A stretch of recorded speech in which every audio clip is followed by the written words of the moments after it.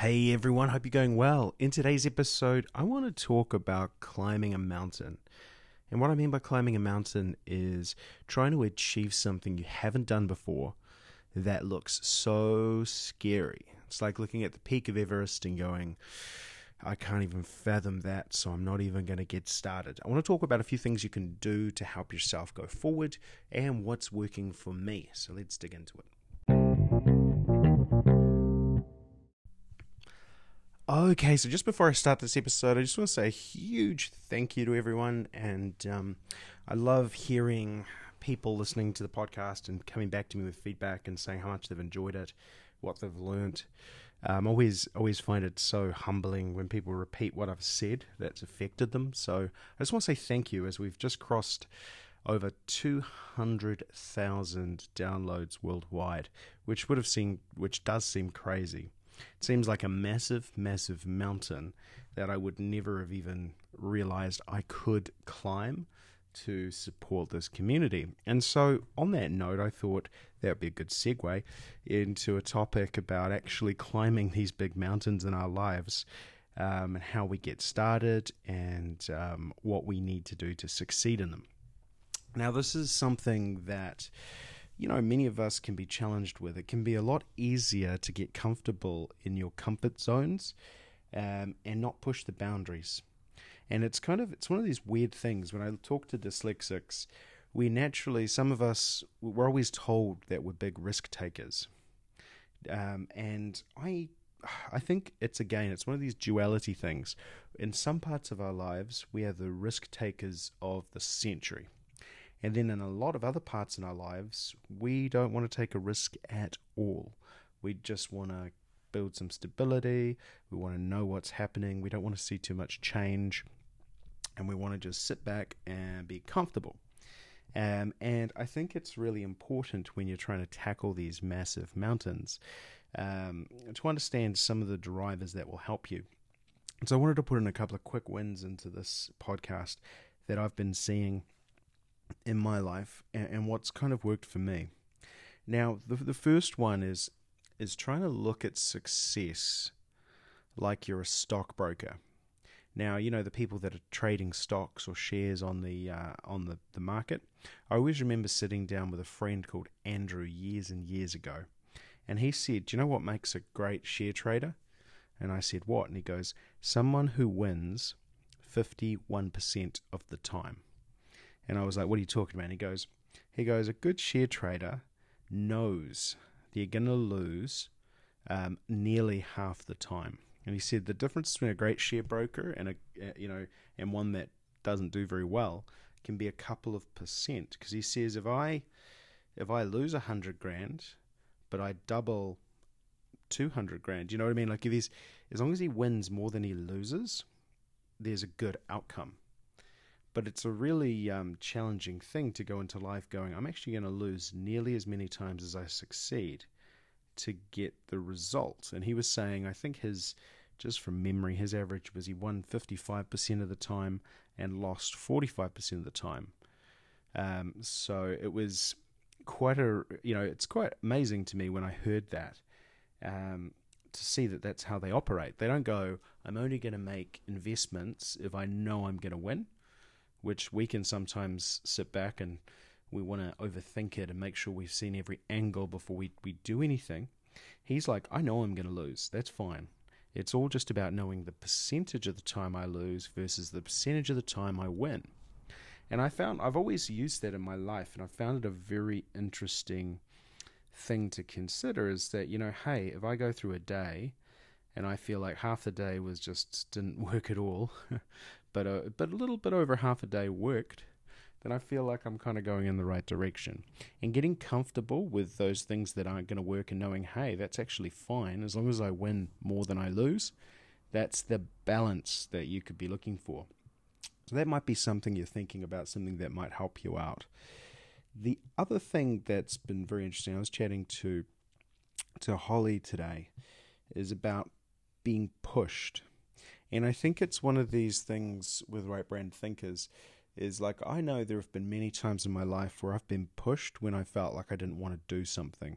Could be going out, could be It could be trying something new. It could be just getting out of my comfort zone, and not even we're not talking massive life-changing stuff, but the small things that you sometimes, when your brain starts overthinking it, or you start feeling your emotions and you're not sure why, and you just want to kind of rest or sit back, when you get a bit of a push, kind of a push start in a car, the engine starts when they push down a hill and they're like, boom, they start going. It's very much like that with the way we work sometimes. And I find myself is that there are definitely times where if you push me too hard, it's a bad thing. But more likely than not, a little push in the right direction actually starts my engine and I'm fine again. And it is a bit of a balance, but I think it's really important to remember that momentum to get somewhere, especially when even something small that looks ahead, like something you're not interested in doing or you're not quite ready for, you don't want to do, by getting that push, it starts that momentum. And by the time you've finished what you're doing, you can look back and go, that was great. I'm so happy that happened. Someone said it to me well the other day. It's like when you're staring up at that mountain of things to do, it seems so scary, but when you've reached the top of that mountain and you look back, you go, wow, I've learned a lot from that, or I've seen who's helped me along the path or the journey, and I feel really good because of it. And I'm glad that I got that push when I needed it. And I think there's a lot of us out there that know we need that push sometimes, not all the time, but when we feel like we're not in a rut all the time, but in a rut in a certain specific situation, that little push can make a massive impact in what we start to achieve to help us move forward. I always remember, going back and starting this podcast, I'd started to learn some stuff and I had a massive passionate motivation and I had that energy. The engine was running. Now, the other side of this is if you don't need a push start because you've got that passionate energy, you've got to work out how to use it in the right way. Now, many times in my life, I've used it to try and do too much. So, you get this 100% battery charge, so we say, and then what you do is you start using 100 different apps, and they all get 1% of your battery charge.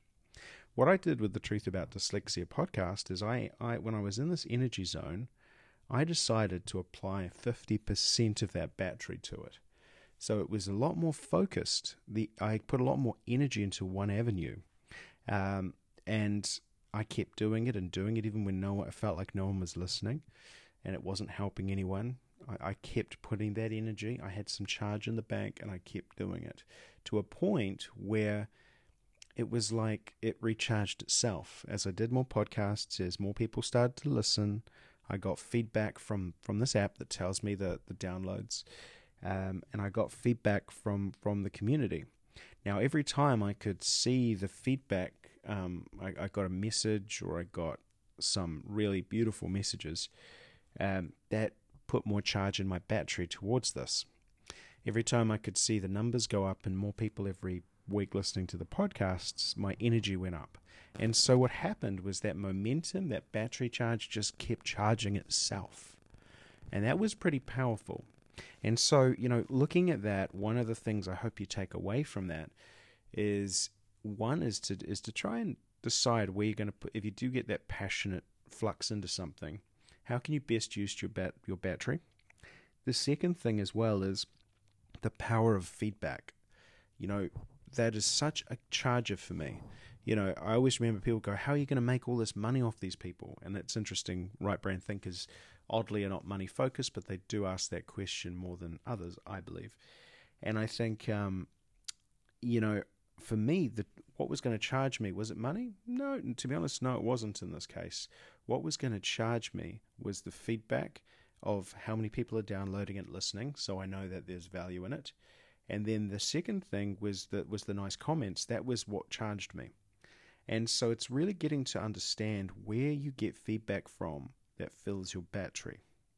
Because if you start something with all the passion in the world and you don't get the right feedback, you're going to struggle.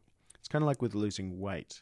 We kind of, a lot of the time, we've always been taught you step on the scales, and that is your feedback. And we all know with weight, it's a much more challenging thing because there's so many ups and downs. You know, if you drink too much water, you may be holding water weight. If you do this wrong, you know what I mean? It's a very hard feedback loop. So what you've got to do to keep the motivation is improve the loops of feedback that are coming to you and make them much more singular. Now, what I mean by that is, you know, I know how many people have downloaded the podcast. That's a very singular bit of feedback. There's not a lot of things out there that change that.